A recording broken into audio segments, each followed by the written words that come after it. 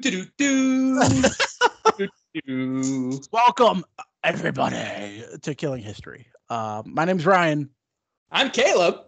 and we are your tour guides through this interesting view of American history. Yeah. Before we get started, I just got to ask you one question, Ryan. Just one. What's the question? Why does history repeat itself? Because we don't learn. Apparently not, because still people won't wear their damn masks. Oh, God. Yeah, right? Like, it's almost The like Spanish we're flu of following 1911? Come on, wear your damn mask. 1918, buddy. Well, sorry. 7 years off. Either way, we're still fucking retarded. Right, we are dumb, and the same problems keep coming up. Yeah, that is true. In this day and age, it is sad that we have so many people denying science. It's almost like the flat earthers and science deniers belong in the same moronic frickin' category. These guys are idiots. Yeah, do we have a history award as well? Yes, we will make a Killing History. We have the moron of the day on Undrafted, so we got to think of a better. Kenny Blankenship's most painful eliminations of the day. No, we'll just call it John Wilkes Booth Award. Oh, dude, or the Odell Beckham Jr. Award, where you get shit on constantly. Hello! And I got one in. You can't make this shit up. Yeah, well, apparently OBJ can. All right, so today's topic, the War of 1812. Of course, we're going to do our debut of our new style of podcast with this series, with the War of 1812. It's my focus. It's been my focus since 2009. I've been working on a novel, and I'm even working on a comic book on the War of 1812. So of course we're going to start here. Caleb has been doing painstaking research to make sure he can have an idea of what he's talking about. If it sounds like I have no idea what I'm talking about, you're not wrong. If you think it's interesting, good job. So we're going to go right to what was America like in the early 1800s? Not much different than we are now. We thought we were the best in the world because, by golly, we aren't. We beat the British. Show whoop-de-doo. We thought we were the world's police force. Not then. I wouldn't say. As a historian, I'm going to have to disagree there. In 1812, we were. You can OBJ and get shit on this one. Another one. But no, we were an expanding nation. We thought we owned everything on the damn continent. We thought we should have control of Canada, and we shouldn't have control over anything. Right. Oh, I say that out loud? I'm sorry. In 1803, we did sign Louisiana over from Napoleon, who didn't want to fight a war on two fronts. In fact, Thomas Jefferson called this bluff by saying if pretty much what went down was Napoleon got it from Spain, and within like a secret deal is what they portray this to be, because Spain said if we sell it to you, you cannot sell it to anybody else. And Napoleon's like, yeah, I gotcha. And then Thomas Jefferson, I don't know how he got a hold of this, but he heard about it, and so he contacts Napoleon. He's like, hey, can you sell it to me? And he's like, well, and he's like, you know what? We're really thinking about allying with Great Britain. You know, Thomas Jefferson called his bluff. He said, we're going to ally with Great Britain. And as soon as Napoleon heard that, he's like, oh, nope. Wait, hold on. Let me get my inner Napoleon out here. I think I'm going to sell this land to... I can't do a French impression. I think I'm going to sell this land to you young Americans.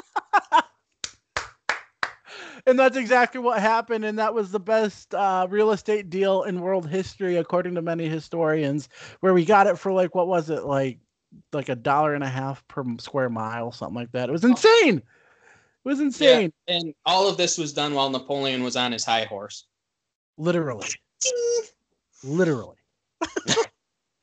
So with that, we're and you got to realize after we bought Louisiana, we started Thomas Jefferson enacted the Embargo Acts, which he was hoping would hurt British imports, because what Great Britain did was they forced American ships to stop at British ports before going to France, and they taxed the hell out of it. We lost money. So he was like, you know what? We're going to hurt them by not letting our ships go there. In fact, it turned around, hit us right in the mouth.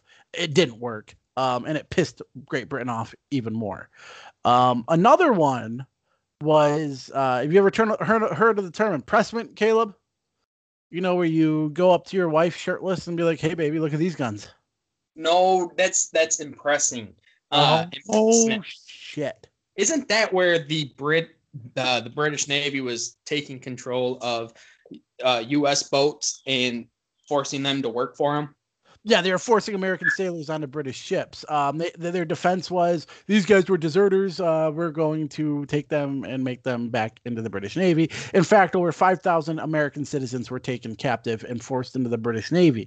And that really pissed off our president, Thomas Jefferson, at the end of his term, and then James Madison, newly elected James Madison. And James Madison, and this is the thing you got to understand, Caleb, question, was Napoleon short?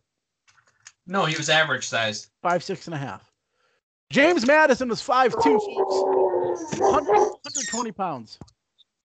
120 pounds. They called him Little Jemmy. This guy wrote the freaking Constitution. This guy mentally was like 10 foot tall. This guy was like a beast. And he, at that point, asked Congress after a few incidents like the Chesapeake Leopard affair and so many other things that were happening on the high seas. He finally had enough and went to Congress with heavy pressure, mind you, extreme heavy pressure from the War Hawks, which was a group of pro-war Republicans. Republicans then are not Republicans today. Whenever we say these terms in history, political terms, forget about it. The Republicans then were former Federalists. They were still conservative by every mean, but their thinking was more of the leftist, outside the box thinking. They were thinking with their dicks mostly. The reason why did we fight the war? I gave you a couple things. What it boiled down to are two words, and it wouldn't come up until the mid-1800s, but these two words: manifest destiny. The fact that we believed that we had the right to colonize the whole continent of North America. So who's our northern neighbor? Canada. We thought we should invade Canada. In fact, Thomas Jefferson said it would be a mere matter of marching if we invaded Canada. The war would last a couple months. They would throw down their arms and welcome us. And of course, we found out that was not the case. So on June 18th of 1812, the United States declared war on Great Britain. And it was a stab in the back. Britain was busy fighting that little French dude. Napoleon. I am very frustrated with the Americans, but they are distracting the British Army there, and so thank you, America. Thank you. And I heard rumors that Napoleon liked to get shit on too. Fun fact about Napoleon. Ready? Yeah, I'm ready. You know, after he was exiled from France, he came back with a force of 100 people, and then gained his old force back and held France for 100 days before he was finally kicked out again. Right, you got to listen to here. I'm gonna do some cross promotion here for I've never met the guy, but Time Suck. You got to listen to the Napoleon episode. It is great. It is great.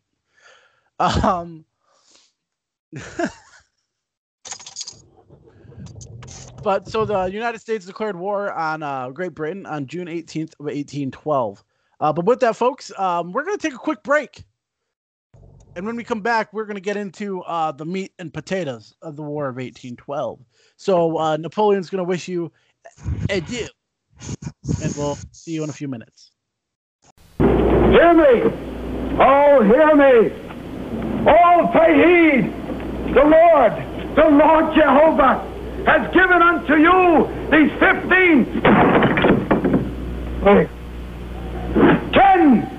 commandments for all to obey. Oh, fellow members of the Roman Senate, hear me. Shall we continue to build palace after palace for the rich? Or shall we aspire to a more noble purpose and build decent housing for the poor? How does the Senate vote? For the poor! Good. In the name of the people of France, strong. It's recording. This is Napoleon. Welcome back to Killing History with Caleb and Ryan. Oh God! Thanks, Napoleon. We needed that. Okay. So, what was the first action of the War of 1812, folks? It happened on July 17th of 1812. In the middle of the night, British soldiers, roughly anywhere from 500 to 700 men, under the command of Captain Charles Roberts of the British Army, took a few boats and landed on the northern side of Mackinac Island. When Lieutenant Porter Hanks, in command of Fort Mackinac, with 57 men under his command, looked up on that hill. He looked up and he saw those 700 men. And it is honestly, this is a quote. I found this quote. Believe it or not, Caleb. This is a quote I found from Lieutenant Porter Hanks. It said, "Holy crap, where is Odell Beckham Jr. when I need him? I need his shit really bad." So that's exactly the words that came out of Lieutenant Porter Hanks's mouth when he saw that British Army standing on top of that hill. Holy OBJ. Of course, that's not true. No. Hey, it's on the internet now. It is true. He was alarmed, but from most accounts, he knew that something was kind of weird for the last few months anyways. All the natives left the island and went north. Oh, who's north? The British. So he kind of knew. But with 57 men, what the hell are you going to do, right? So, of course, he's like, I surrender. I'm done. And he goes back to Detroit. To take a OBJ and take the Browns to the Super Bowl. So after the battle, they're paroled to Detroit. The American soldiers are, and when they get there, guess who meets them there? The British, under the command of General Sir Isaac Brock and Tecumseh. Inside Fort Detroit is William Hull with what was supposed to be the first invading army of Canada. Instead, they were hauled up in Detroit because William Hull got hungry, apparently. According to most accounts, he had eaten and drinking a bit much since his days in the Revolution. He didn't even want the command, but he accepted it because Madison needed him. With that being said, he had a force of about, let me look up the numbers here just to make sure. I don't want to give you any false information here, but during the Battle of Detroit, it was anywhere between 1 man and 500. Well, the funniest, probably north of 500. Inside Detroit, there were 2,500 men, including about another 500 to 1,000 militia. And outside the fort, the British had 1,300 men, and that included the natives. The Americans outnumbered them 2 or 3 to 1, for most accounts. Yet what Sir Isaac Brock did was he goes up and he says, "Hey, yo, Tecumseh, I have some extra redcoats here. Put your guys in it, march around in circles, make it look like there's a lot of dudes, I guess." And that's what he did. And it worked. William Hull was terrified of the Native Americans. In fact, Isaac Brock played on those. And Isaac Brock forced William Hull to surrender within hours. Only 2 men got killed. Welcome back to Lieutenant Porter Hanks, folks. We're going to go inside the jail cell where Porter Hanks is waiting for trial for his treacherous act of treason after being outnumbered 10 to 1. Lieutenant Porter Hanks, what do you have to say about yourself? Well, you know, I want ham. You know what? I just don't think I could. I did what I could, and I hear the cannons outside, so you might want to take a break. Folks, we're going to interrupt this interview with the fact that Porter Hanks was split in two by a cannonball. Yes, folks, Porter Hanks died in the Battle of Detroit, split in two by a British cannonball, along with another officer from Fort Mackinac. Those are the only two casualties during the surrender of Detroit. And it was the only time in American history that a whole American city surrendered to a foreign army without a fight. Way to go, America. During the first months of the war, the Americans saw zero success on the battlefield. During the Battle of Queenston Heights, right after this, about a month afterwards, or 2 months afterwards, I should say, month and a half, whatever. Sir Isaac Brock and Tecumseh once again met the Americans at the Battle of Queenston Heights. And there, after all the regulars got across on these 13 boats across the Niagara River, they actually pushed the British lines back. The British were losing the battle until the natives who had just arrived on the scene flanked them. I mean, that's what they were known for. They came out of the woods and just flanked the hell out of you and pushed the Americans back. But the Americans had about 1,500 militia under the command of then Colonel, but future General Winfield Scott. And this is the best part. We're going to go down to our battlefield reporter. Caleb, you're there on the Niagara River there. And can you ask General Winfield Scott a few leading questions for me, just to see what's going on down there in Queenston? Yes, Ryan, it is very loud out here. The river is wet. Can you act just get a hold of Winfield Scott for me? See what's going on down there. I know he has a bunch of militia guys down there, but I hear a lot of hooting and hollering. Hey, Winfield Scott. Yes, this is Caleb.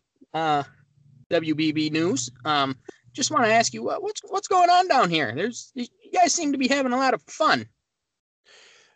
Well, as I'm looking, I see the Americans getting pushed back, but our militia are going to go there, and we're just going to push them forward and just completely take the field. We're going to overwhelm them with numbers. That's our plan. So here, look at my militia. Hey, Caleb, do you know where my militia went? What happened? Caleb. I thought you were going to push them forward. Caleb. Oh, there's one right now. Let me go. Hey, soldier. Yoo-hoo. Soldier. Dude, the Constitution says no militia can invade a foreign nation. We're going home. Caleb, back to you. So as I was saying, the water is wet.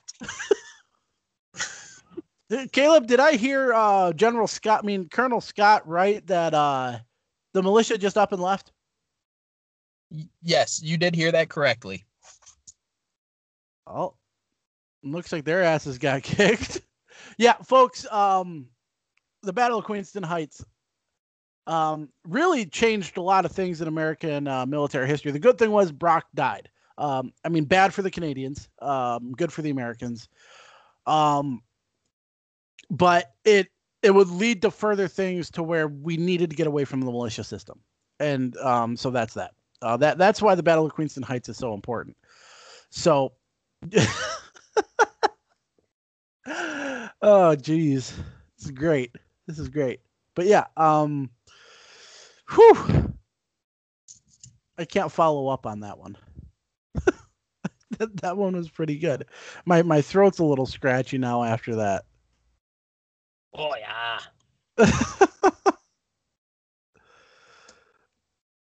So do you have any questions so far, Caleb? When do we get to the part to where the Americans lost the war? We're getting there.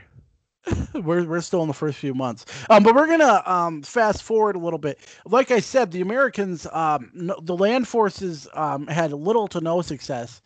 In fact, The first success we had was the USS Constitution. Now, mind you, the British Navy was known as the Mistress of the Seas. They were the best Navy in the world for hundreds of years and hundreds of years afterwards. In fact, they're still considered the best naval force in the world. Number two, no, Odell Beckham Jr., you go back to your, go back, go away. Number two, we had like 5 to 7 ships of the line in the U.S. Navy. We relied on privateers. There was no way we were going to win a naval war with Great Britain. Yeah, here we are. Hold on. That's my thinking brain there. I gotta just pull this up here because my brain's just not wanting to work. That was the thinking brain? Yeah. That sounds like somebody's sucking on something. Dude, you ain't kidding. You ain't kidding. So, Yeah, on a poopy flavored lollipop. Hello! Odell, go back to your room. So in late 1812, after the Battle of Queenston Heights, you had the USS Constitution and you had the HMS Guerriere. Isn't that a type of cheese? I don't know. It sounds delicious, though. But with that, the USS Constitution beat the Guerriere, and in fact took 3 more ships afterwards. It got the nickname Old Ironsides because they actually reinforced the hull with harder wood. I can't think of the specific kind right now. I wish I would have written it out. But the cannonballs bounced off the hull, and there you had American sailors saying, "Huzzah! Her hull is made of iron!" And they got the nickname Old Ironsides. There's the Constitution for you. In fact, the USS Constitution is still an active duty ship in the United States Navy. And to top that off, out of all the ships in the United States Navy, that is the only active ship in the United States Navy that is sunk an enemy vessel. So? That's pretty impressive. That was in 1812, for cripe's sake. Just because it's an active warship doesn't mean it's seen war since 1812. I don't care. It's still the only active warship that has sunk an enemy vessel. I heard a U-boat got sunk because somebody took an OBJ. All right, folks. We're gonna go to January of 1813. It's cold. That was a good year. It was a good year. Not for the Americans, though. The Americans fought a multi-day battle in a place where we call today Monroe, Michigan, but back then called Frenchtown. The Battle of Frenchtown would be one of the bloodiest battles in the War of 1812. And what happened, pretty much William Henry Harrison had decided to split his army into 2, one under the command of Harrison and the other one under the command of James Winchester. And now you're picking up names because Winchester are ghost hunters. Yeah, I know, but James Winchester, their great-great-great-grandfather. I don't know if that's true or not, but I'm going with it. But from January 18th to 23rd of 1813, the army, the force of about 1,000 men under James Winchester met the force of Henry Proctor of a force of about 1,500 men. And he tried to just beat them head on. In fact, he pushed the British back, and they thought they had held their position, and he thought they won the battle, and he went to bed the first evening. So the evening of the 18th and 19th. Well, the next couple days, here comes Henry Proctor with the rest of his army and just beats the shit out of Winchester.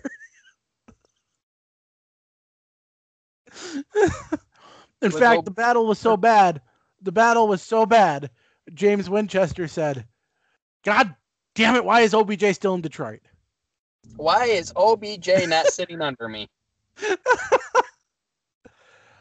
In fact, he was taken he was taken prisoner in his, like, I guess you'd call them like street clothes. I don't know. He was trying to get away, is what we find out. So kind of interesting, but entertaining as well. James Winchester has gone down as the worst American general in our history. He was awful. Just plain awful. In fact, he left all the wounded men there as the American army was taken and paroled out and whatnot and so forth. And the British left the American wounded and even some British wounded soldiers there. And what happened was late in the 22nd, a bunch of Native Americans came and quote unquote massacred the American wounded and prisoners that were left in Frenchtown. This would become a great rallying cry during the War of 1812 called Remember the Raisin, because it was along the River Raisin in Monroe, Michigan. If you guys have never been there, it's a really neat battlefield site. It is a national historic site. It was dedicated by President Barack Obama back in, I want to say it was 2012. So if you've ever been there, go there. William Henry Harrison would go on to become future president. Only lasted like a month. He died pretty quick. So there's that. What are some things you know about the War of 1812, Caleb? That we lost because I don't care what you say, it wasn't a draw. When you lose your capital city, you fucking lost. So we lost the revolution then? Yeah. We lost both New York City and Philadelphia. But they didn't burn down our capital. They occupied it. Then, dude, our White House was burnt to the ground. Yes, I know. Donald Trump, what the hell? It came from China. Those British came from China. The British came from China. But yeah, along with the Battle of the River Raisin, Queenston, and all that, you had the Battle of Lundy's Lane, which was a horrid battle, probably the worst one in the war, where you had your own soldiers firing upon your own soldiers. You had flanking maneuvers in the middle of the smoke, in the middle of the night. This battle went into the night, and it was bad. I'm trying to summarize here, Caleb. It was the greatest battle of Trump, shut up! It was the greatest battle, believe me. Okay, it was the greatest battle of the War of 1812. You are fake news to say otherwise. During this war, you also had battles spouting up all over the place. These weren't huge armies, folks. They were armies of about anywhere from 1,000 to 4,000 people. The only one that had the largest force of the war. Native American. Oh God. Hold on. Indigenous people. Hiya. Oh God.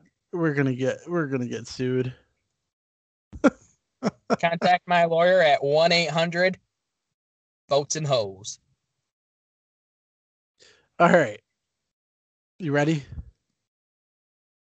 Fake news. Fake news.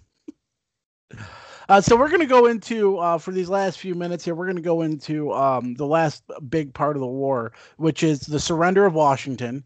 Pretty much what happened, the Battle of Bladensburg got to be known as the Bladensburg Races. The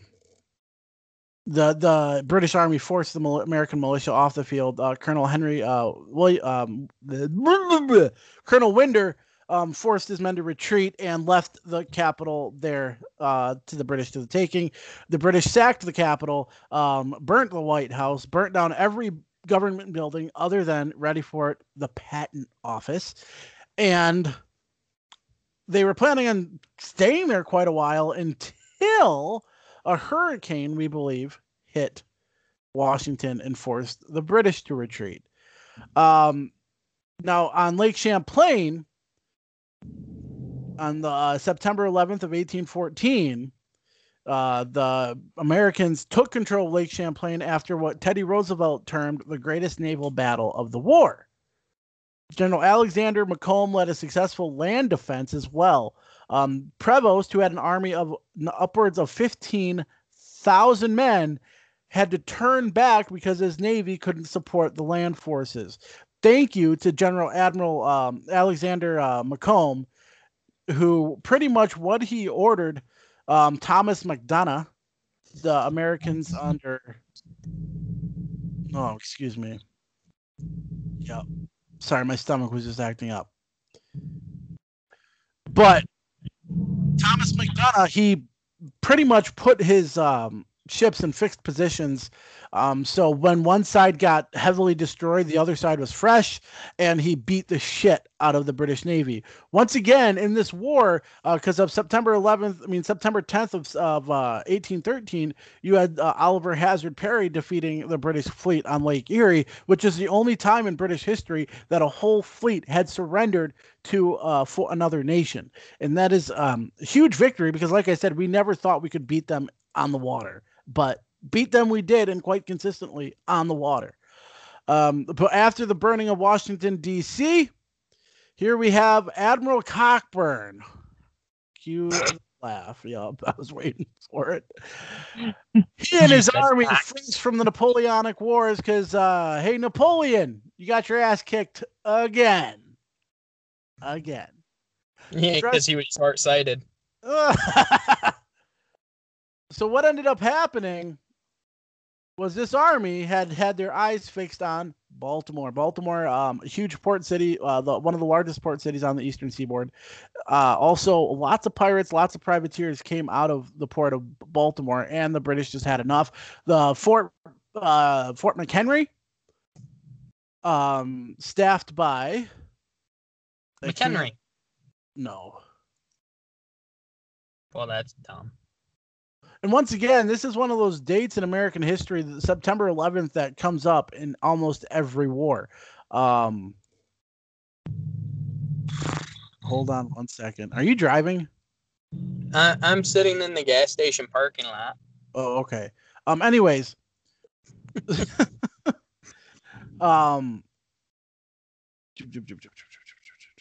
Yep, Alexander Cochrane. I said Cockburn. Cochrane. I apologize. My fault. Bombarded Fort McHenry for 25 hours. The American defenders had 18, 24, and 32-pound cannons, but the British guns had ranges of 2 to 3 miles. British rockets, about 2 miles, but neither guns nor rockets were very accurate in 1814.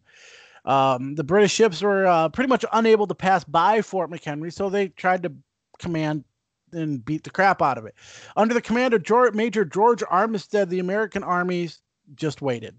In fact, Armistead, his grandson, or was it his nephew, one or the other, would actually be one of the leaders of Pickett's charge for the Confederacy 50 some odd years later. Of course, we all know the story. George Armistead only lost 4 men, including 1 black soldier, Private William Williams. What a name. No racism there, just William Williams. And at one point during the bombardment, a bomb came crashing through the fort's powder magazine, but it did not explode. The rain extinguished the fuse, and the bomb was a dud. During this bombardment, Francis Scott Key, aboard a British ship, he was a civilian prisoner of war. Rocket, red glare. The attack and started writing down a few verses.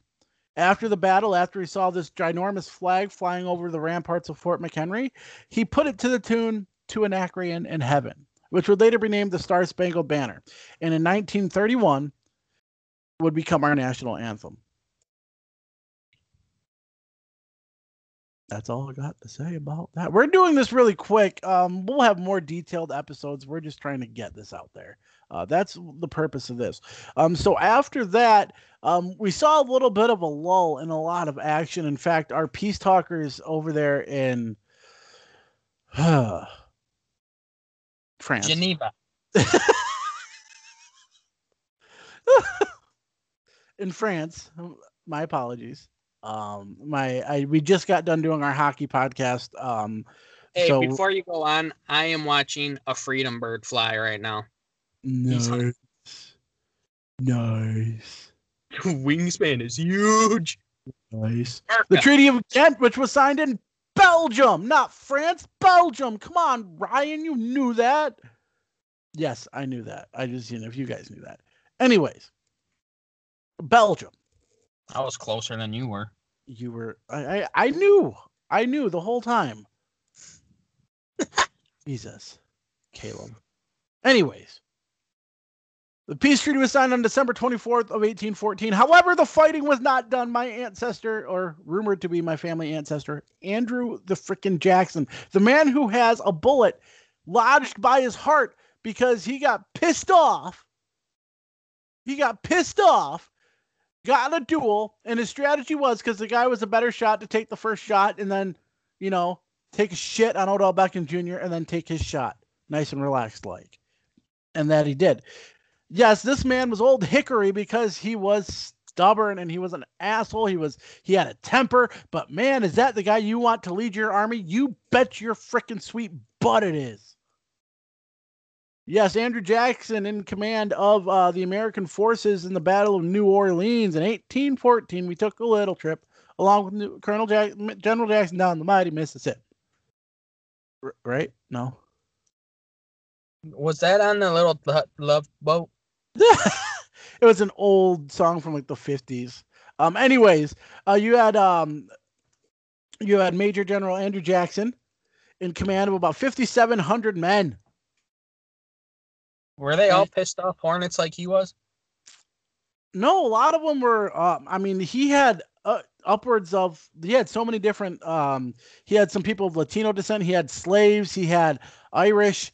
He had so many Creole. I mean, he had so many different people. He had to have like 12 interpreters when he gave his orders. That's insane. And they weren't trained. This army was not trained. He set up a series of entrenchments around the city, and he narrowed it down to this one little narrow that came straight into the city. The only way the British could come into the city was there, and that's where he picked his ground. Ground and topography is key if you want to become a general in the 19th century.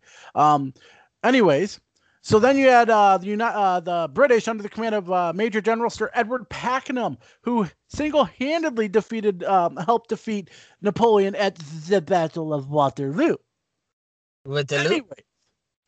Anyway, he went on to create the game Pac-Man. He had an army of 8,000 men, approximately. But with that, the main date of the battle was January 8th of 1815, and the British army led a full frontal assault on the American lines. And Andrew Jackson just looked at him and said, they're coming.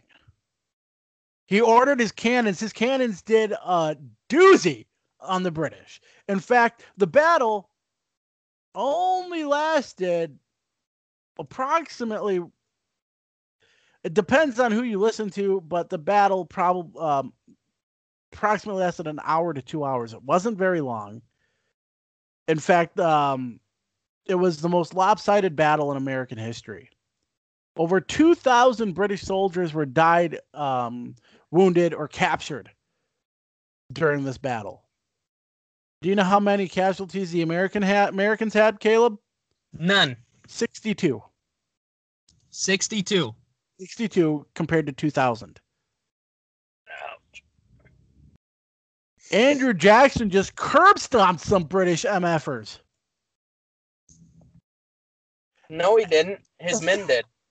After the Battle of New Orleans, word got to Washington of the Battle of New Orleans before word of peace got back to Washington. So, in fact, everybody thought that General Jackson's victory at the Battle of New Orleans brought us peace, which is why Americans believe that we won the War of 1812. No, we did not.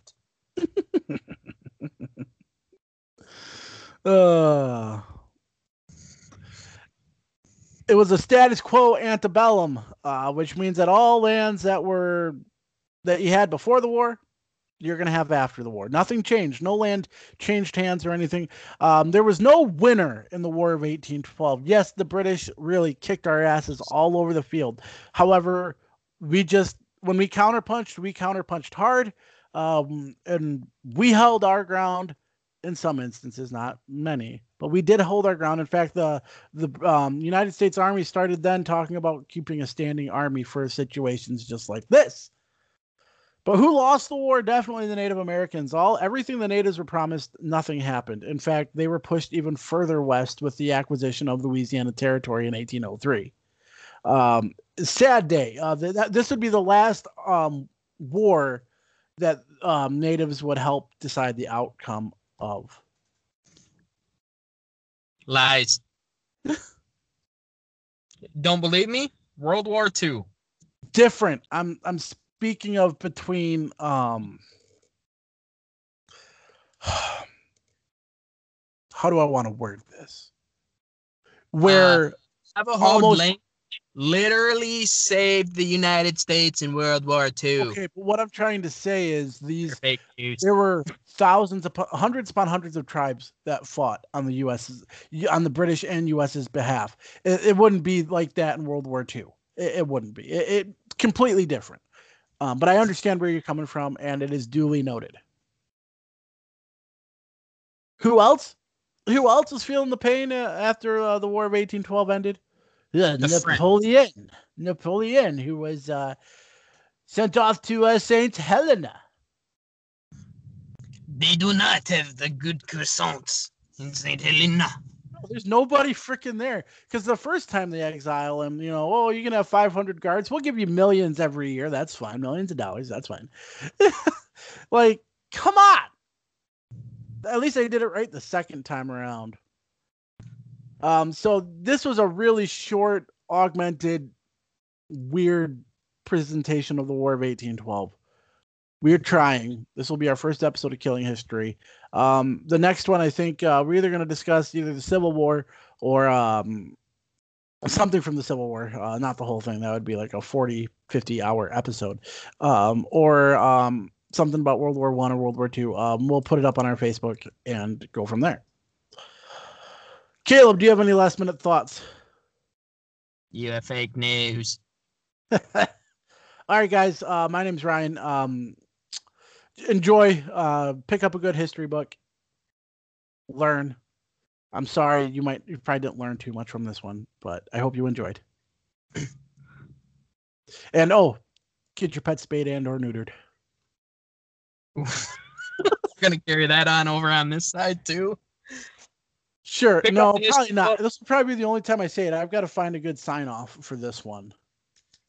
Learn from history, learn from past mistakes, so we're not doomed to repeat it. And I hope the fucking God Winfield Scott finds those militiamen. Somewhere. All right, guys. You have a great weekend. Enjoy. Winter's coming, folks. Okay, Winterfell. All right, bye. All right, peace.